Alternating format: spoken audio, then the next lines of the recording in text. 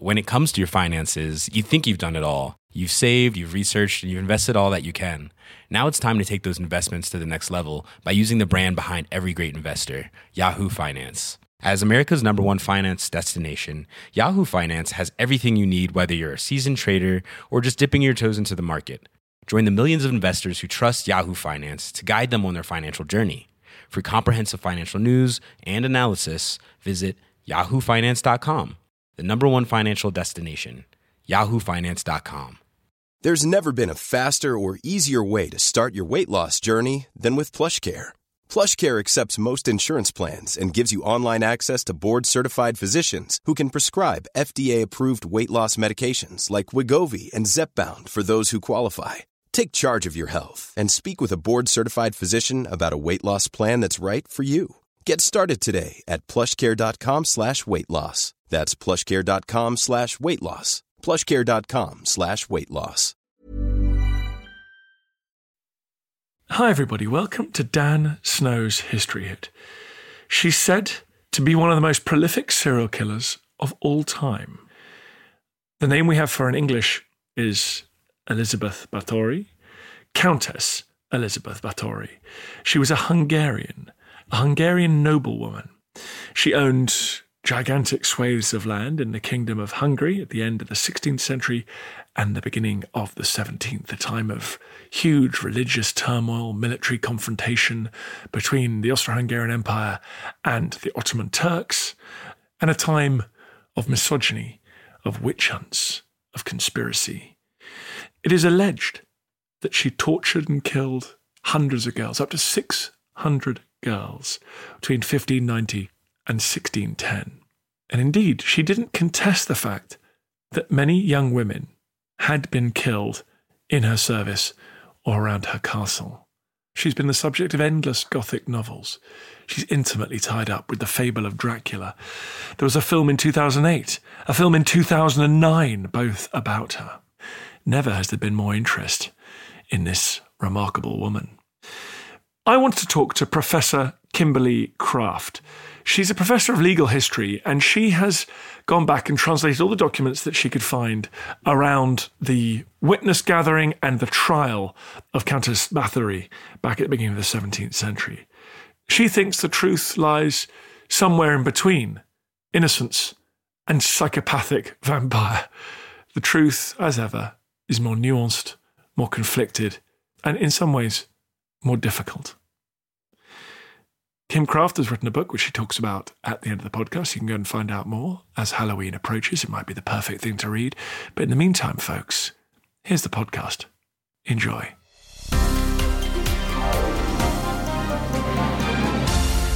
Kim, tell me about this countess. Who was she? Where was she born?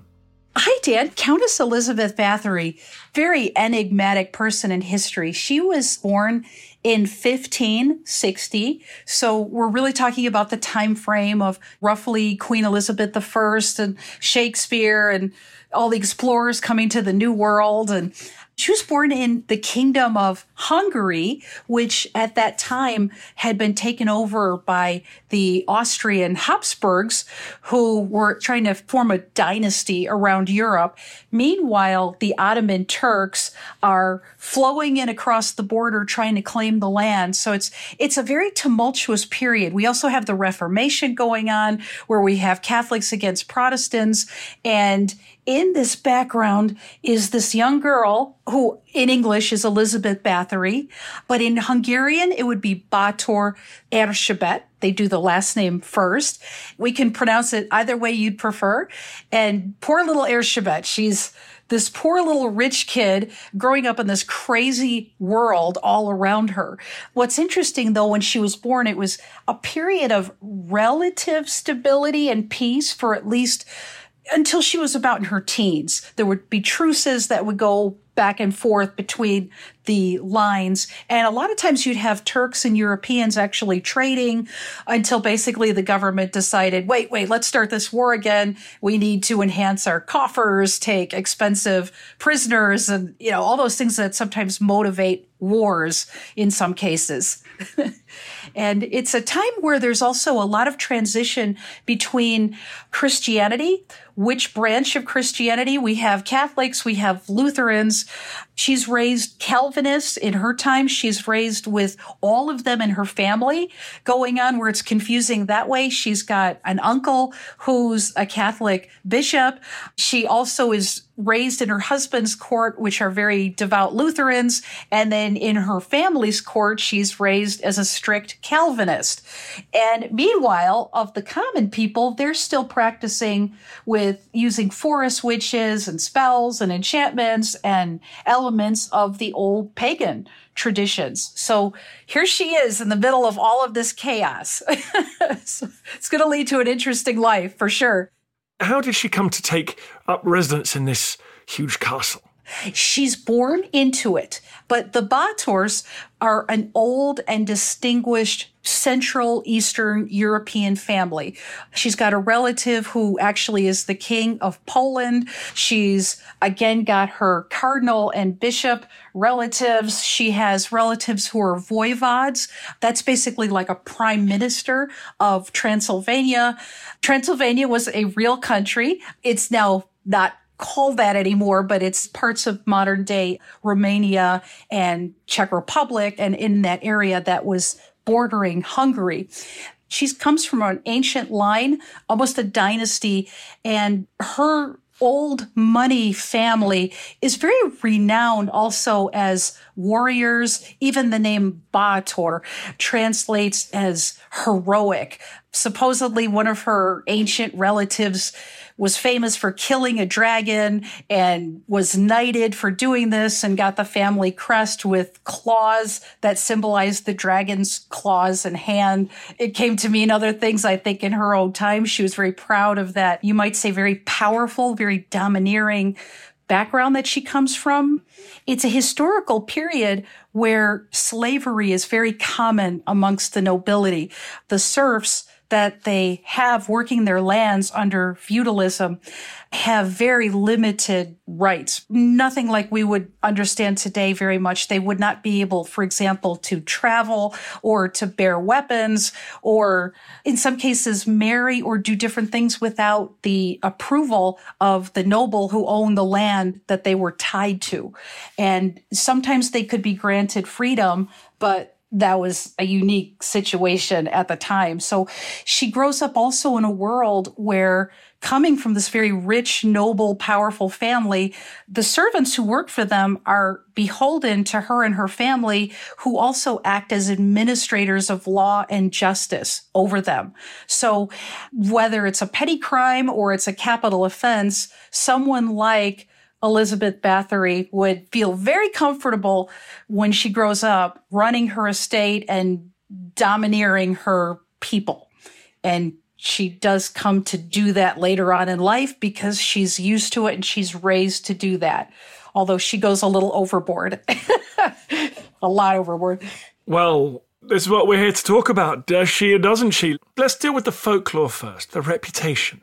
How does history remember her? History remembers her in two striking ways, almost a dichotomy or paradoxically. On the one hand, the folklore surrounding her began at the time she was still alive, and then about 100 or 200 years later really started to explode. In her own lifetime, she was known as the infamous lady, or she was known as the Tiger of Chete, which was one of her Chaktice, one of her castles.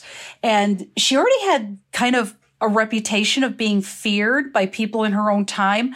But there was a lot of confusion or controversy exactly, had she done anything criminal or did someone else do it? When she died, we get this period that follows, especially into the 17 and the 1800s, where the Gothic novel becomes very popular. We have, of course, Mary Shelley writing Frankenstein. The vampire lore becomes really, really fascinating in mainstream culture at that time. And we start to see the beginnings of a lot of folklore that grew out of the legend of the infamous Lady of Hungary. For example, in 1812, the Brothers Grimm are writing Snow White, and supposedly the Wicked Queen's character is based off of Elizabeth Bathory. And we move a little bit further. There was some more Gothic novels that came out around the time in the 1800s talking about the stories of her accidentally having a servant girl combing her hair one day. The servant girl pulls too hard. The Countess becomes enraged and she wears a lot of heavy jewelry and rings. And in her anger at having her hair pulled, she basically takes her hand and smacks the servant girl behind her, drawing blood, when the rings hit the girl in the cheek and the nose. And some of the blood gets on the Countess's face and her hands. And as she's, trying to wipe it all off, suddenly looks back in her mirror and realizes all of her wrinkles have gone away. And it's almost like this magic beauty cream treatment. We're kind of like turning back to the servant girl. Get over here. I need more blood, and, trying it out. And these legends keep growing to the point where that's not good enough. Now the legend says the Countess has to preserve magically her youthful beauty. She has to actually now start bathing in an entire bathtub of blood. And not any old blood will do. It has to specifically be the blood of a young virgin girl, untouched by man, for it to work. And so now the legends, when we get into the 1930s, there are some Czech writers who really capitalize on this whole gory, spooky tale. And they're the ones that start coming out with fiction novels where Countess Bathory has now got set up the torture chamber with the Iron Maiden, and she's going out to collect dozens and dozens of girls, and she's torturing them and then, draining their blood to put in her giant bathtub and keep herself magically youthful forever. And then when she can't get enough blood for her regimen, she'll go out and get more girls, and so on and so on. And then the stories get even more fanciful to the point where she's a vampire. That's why she also needs the blood. Originally it's just this beauty elixir, but pretty soon, no, she likes the blood too. So then it morphs into she becomes a vampire. And by the time we get to modern times, you'll see film pay homage to her in the movie Staying Alive. There's an homage to her in Saw. One of the brutal murders is sort of based on her. She appears in the movie. It's a very campy movie from the 70s, Countess Dracula. Ingrid Pitt stars in that one. And it really kind of starts to put in the public's mind this idea that this is a sadistic lesbian vampire who bathed in the blood of over 600 victims for her magical beauty treatment and general entertainment purposes as well. Okay, so that's the gory Gothic myth. Yes. What does the historical record actually tell us about this woman? Dan, that's the most fascinating thing. And I think that's why it encouraged my research, because when you look at the historical figure, not from the fictionalized books or movies or video games, but the actual historical records, we find a person who is married. She has children. By all accounts from her letters, she's a very good mother who's concerned about her children's health, their welfare, mentioning medical treatment she gets for them. She has written letters on behalf of her staff, her servants. She's lent them money in times of need. When Turks had come into a village and kidnapped the husband of a local woman, she was doing a letter writing campaign to try to get him freed. She took care of her property. And then there's Countess Bathory, the socialite and the noblewoman who has a seat in Parliament. She gives generously to the Lutheran Church. She has a printing press on her property and patronizes artists and writers. You would think she's Mother Teresa. By the time you're done reading the public persona, she routinely goes to court. The emperor was invited to her wedding. It starts to beg the question of, well, wait a minute, if she's so famous and so well known as a noble and a socialite and doing all these good deeds, how is she also, or when does she have the time to be killing 500 or 600 people? Where does she even put the bodies? And so when her husband dies, he's buried with national honors as a national war hero for fighting off the Turks. And at that point, the emperor owed her and her husband millions of dollars for financing his war chest. That's where it got me looking down the research trail of who is this woman that can serve tea to the prime minister? And then it's so stressful that afterwards she goes and kills servant girls, wipes her hands, says, clean it up, and then carries on like nothing happened. Who is this person?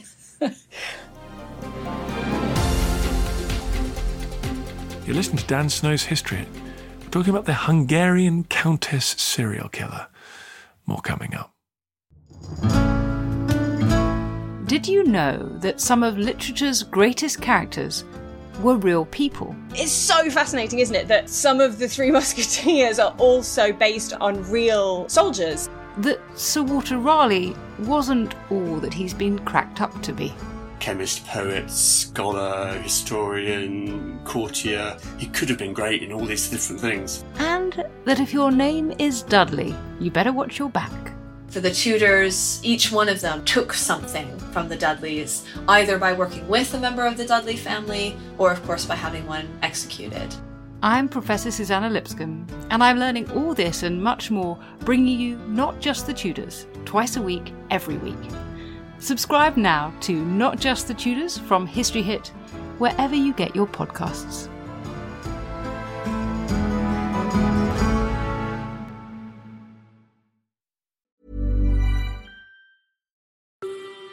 Hi, I'm Matt Lewis, historian and host of a new chapter of the Echoes of History podcast. If you're an Assassin's Creed fan, and like me, want to be prepared for the launch of Assassin's Creed Shadows later this year, join us on Echoes of History as we head to feudal Japan to explore the real-life history that inspired the latest game from this legendary franchise. Learn about Yasuke, the African warrior who entered the trusted circle of Japan's most powerful warlord. Hear accounts of cultures colliding when Portuguese missionaries landed on Japanese shores, and follow Japan's journey through years of division and bitter warfare to unification at the dawn of the modern era. Make sure you catch every episode by following Echoes of History, a Ubisoft podcast brought to you by History Hit, wherever you get your podcasts. Ryan Reynolds here from Mint Mobile. With the price of just about everything going up during inflation, we thought we'd bring our prices down. So to help us, we brought in a reverse auctioneer, which is apparently a thing. Mint Mobile Unlimited Premium Wireless. How to get 30, 30, how to get 30, how to get 20, 20, 20, how to get 20, 20, how to get 15, 15, 15, 15, just $15 a month? Sold! Give it a try at mintmobile.com/switch. $45 up front for 3 months plus taxes and fees. Promo rate for new customers for limited time. Unlimited more than 40 gigabytes per month. Slows full terms at mintmobile.com. When it comes to your finances, you think you've done it all. You've saved, you've researched, and you've invested all that you can. Now it's time to take those investments to the next level by using the brand behind every great investor, Yahoo Finance. As America's #1 finance destination, Yahoo Finance has everything you need, whether you're a seasoned trader or just dipping your toes into the market. Join the millions of investors who trust Yahoo Finance to guide them on their financial journey. For comprehensive financial news and analysis, visit yahoofinance.com. The #1 financial destination, yahoofinance.com.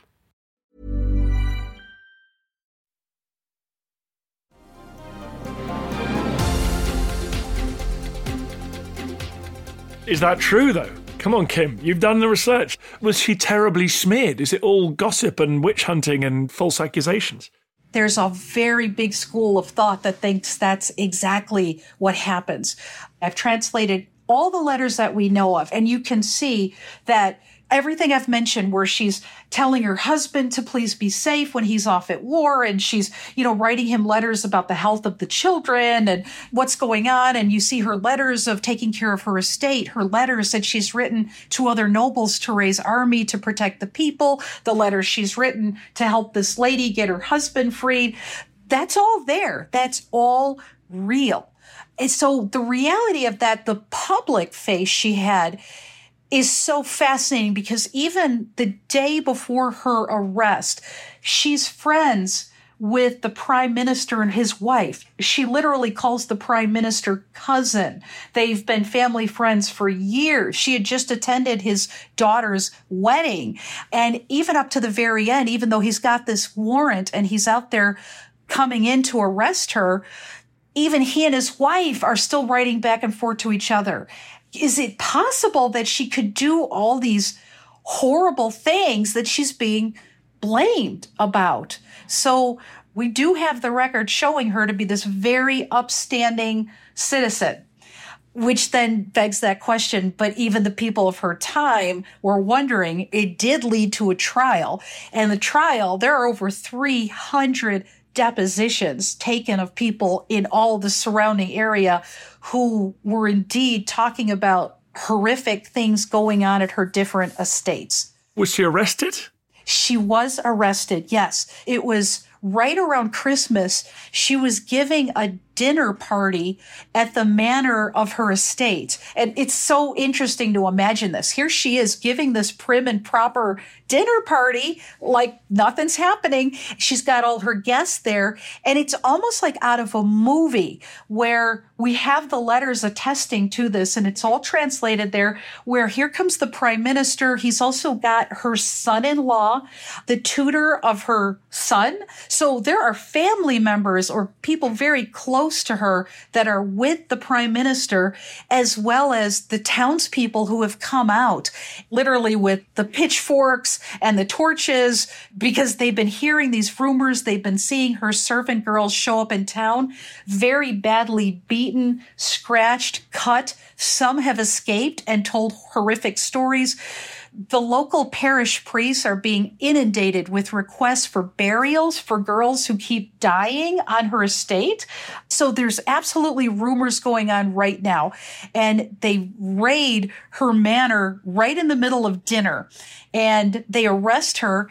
In the manor house, they find 2 victims that are, I guess one might surmise they were going to be the after dinner entertainment. Who knows? In a very bad, brutally beaten state. They take care of the victims, and then they take the countess and they go up to her castle on the hill. This is where they find the mayhem. This is where they find dead bodies, mutilated victims half dead. They lock her up in that castle at that point.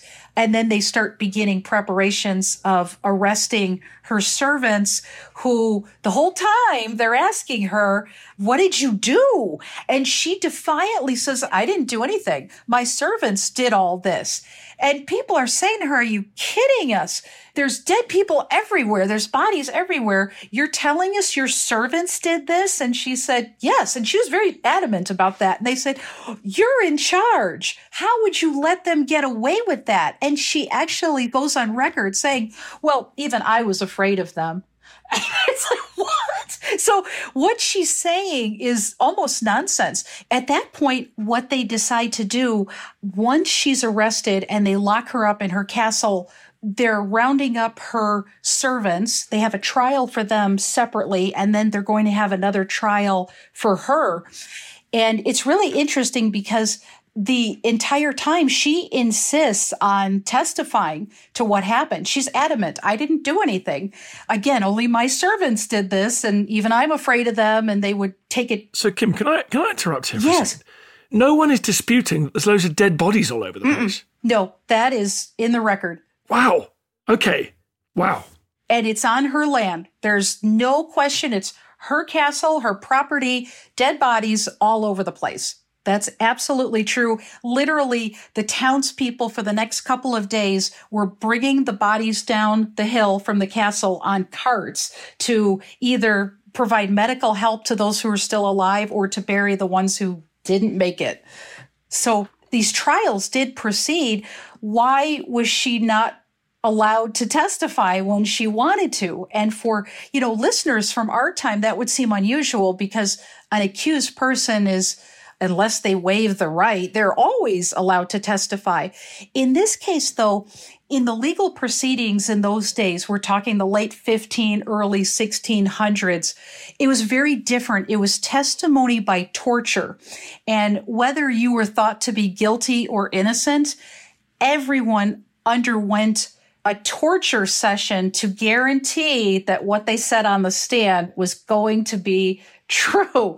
So what was interesting is her relatives, her sons-in-law immediately started these letter writing campaigns to the prime minister, to the emperor, to the king, begging them, don't shame our family. Because again, this is a very high ranking noble woman. And the fact that she's a woman as well, being accused of murdering potentially hundreds of people, there was a lot to be lost. Not only family honor, but if she were convicted of these types of crimes, it was very possible that up to 1/3 of her estate could be confiscated by the king, and any debts he owed to her, which he did, he owed her about 17 million in today's money, the king would not have to repay her. So there's a big school of thought that thinks, oh my gosh, this poor wealthy widow is being preyed on by the crown because if they can find her guilty of a crime, they can take up to 1/3 of her land from her that her family's not going to get. All the king's debts to her will be wiped out. So there's this very big school of thought, like I say, that she's this helpless victim. I have to say that the records don't really prove that. What we see happening is the prime minister is working very hard to negotiate between the king, who wants her naturally convicted, executed, take her property, get his debts wiped out. That works well for him, versus her also very powerful family and neighbors and friends of the prime minister, begging him, please don't disgrace our family. They're even making him offers. If there's anything we can do to help you, a little bit of bribes going on.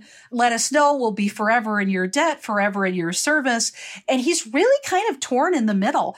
They are also begging her, please don't let her testify, because again, as this high-ranking middle-aged woman to undergo torture before she's even allowed to testify, it was unthinkable to them.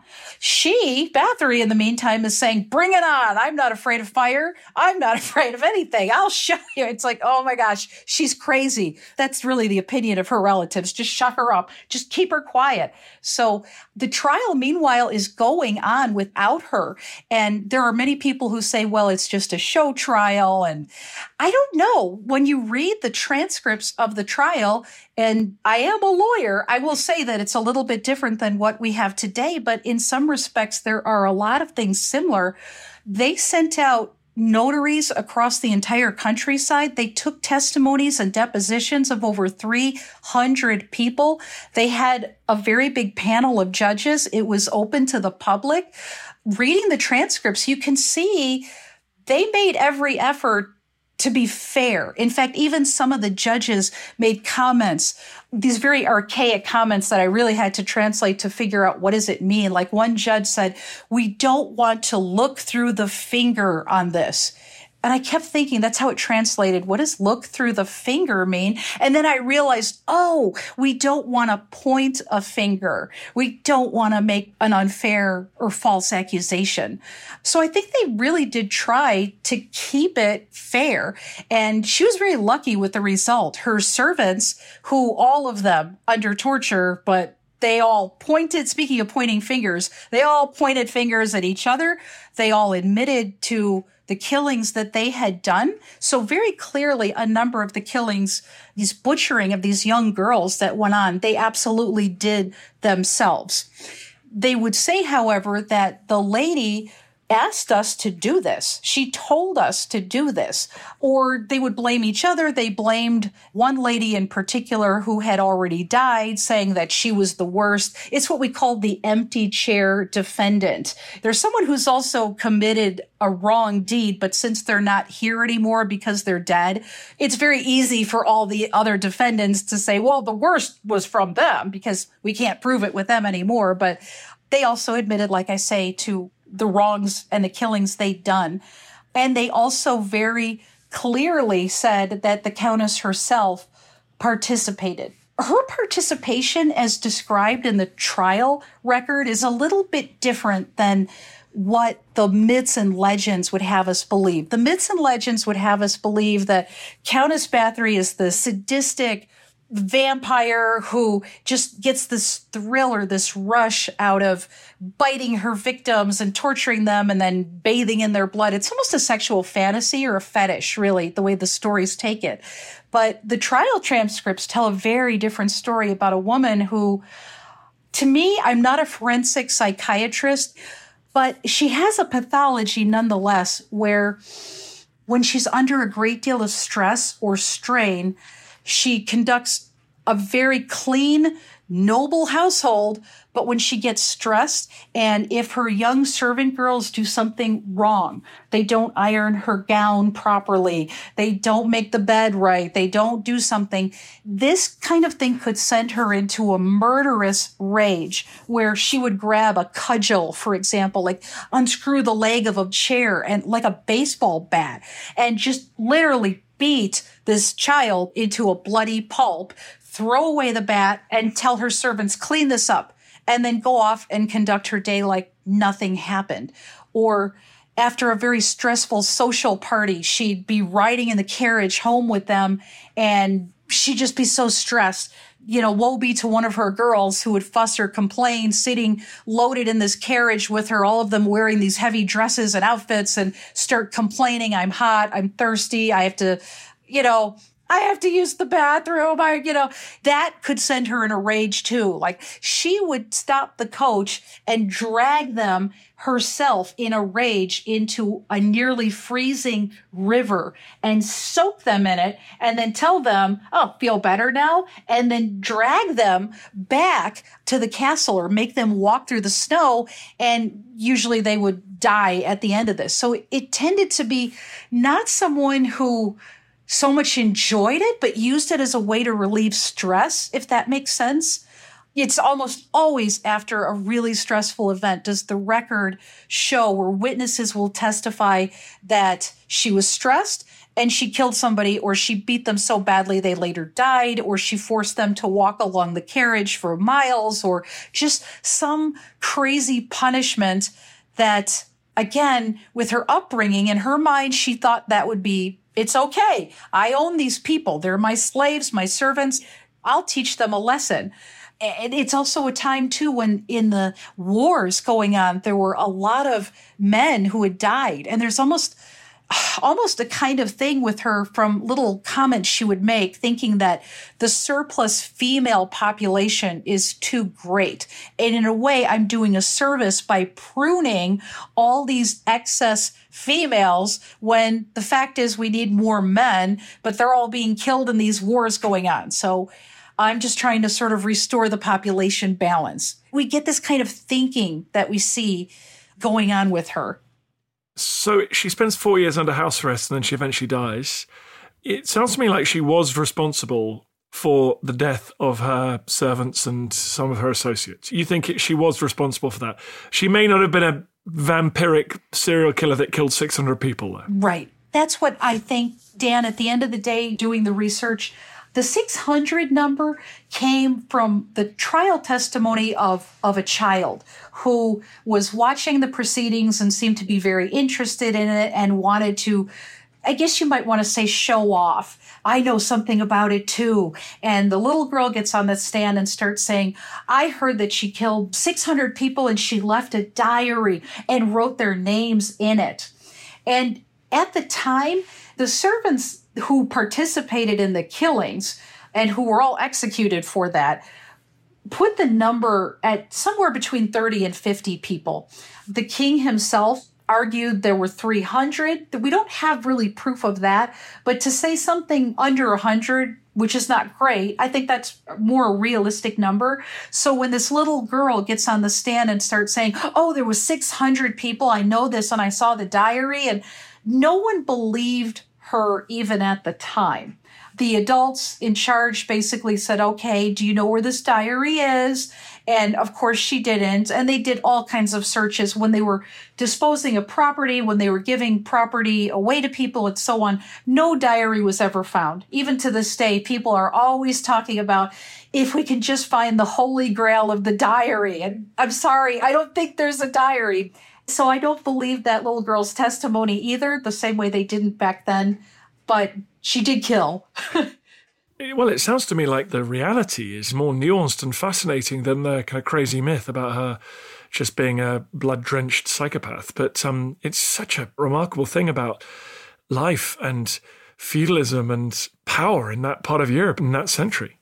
It really is. I agree with you that the true story is far more chilling. In fact, when we look at the depositions from witnesses who are talking about how they have seen firsthand or they participated in these killings or these maimings, some of these crimes, I mean, they would make Hannibal Lecter go, oh, wow, why I never thought of that. I mean, they're horrific. The things that were done, they're very brutal. And I like to joke that they were not politically correct in 1610 when these trials are going on. They're reporting them very factually, and they are grisly and gruesome what happened to these girls. It also begs a question. You don't see Countess Bathory or her servants being ordered to kill men. There's no men or boys that appear as victims. There might be one or two women of childbearing years, but the majority of these victims are between the ages of roughly 11 to 14 years old, which again can give rise to the whole we need a young maiden and their virgin blood mythology to go on. But I really think personally, again, this is only my opinion, going back to the sort of pathology she has, that was around the time in her life when the Countess her marriage was arranged. She left her parents' home. She went to live with her husband's relative. And in those years leading up to her wedding, when she was 15, exactly that time period, 11 to 14, she was trained how to run the household, how to run the estate, how to take care of it. It was almost the equivalent of running a big corporation. A lot of times people think like, a prince or a princess or nobility, they just leisure all day. They just do fun stuff all day. When in fact, those of us who know, and especially you folks with a monarchy, you know that the working royals and the nobility are busy all the time. And when they're running these estates, it's like a big company where you've got staff, you've got bills, you've got taxes, you've got to run the land. There's so much to do, and she's being taught this. She's a very high-spirited young girl. I really believe she comes to her husband's court as a very prissy little know-it-all with a big mouth. I don't mean that meanly, but that's when you read between the lines. And her husband's estate, the tutors, the people in charge were not going to put up with this smart aleck little 11-year-old girl. They were going to teach her very quickly, and I think very brutally, how to become a proper wife and mother in this particular period of history. I think also she might have been the way she behaves. Again, I'm not a therapist, but I know people who've made mention of this, so I'll just share. She acts like someone who has been terribly victimized and abused, probably during this age range in her own life, which is why when she's an adult and she's triggered and stressed, she's going to inflict very similar, the same kind of abuse she suffered. The only difference is they couldn't kill her because of who she was, but they probably inflicted a lot of pain on her that she then inflicted on others that when she was triggered that reminded her of herself and taking out that rage on them. Well, jeepers creepers, that's one hell of a story. Thank you so much, Kim, for coming on and talking about the Countess. How can people follow your work? If anybody's interested in reading the translations, we have about 400 years of documents that have never been seen in English. In my book, it's called Infamous Lady, The True Story of Countess Erzsébet Bátor. And I leave it for you, the reader, to decide what do you think happened. Personally, I don't think it was a conspiracy to steal her land. I don't think she killed 600 people. I'm sorry. I don't think she was a vampire. But did she kill people, and did she have a very, very severe psychosis? Yes, I think she did. But you decide for yourself. Read the records. Kim, that was great. Thank you very much indeed. Thank you. Yes, Dan, thank you so much. It was wonderful. I feel the hand of history upon our shoulders. All this tradition of ours, our school history, our songs, this part of the history of our country, all were gone and finished.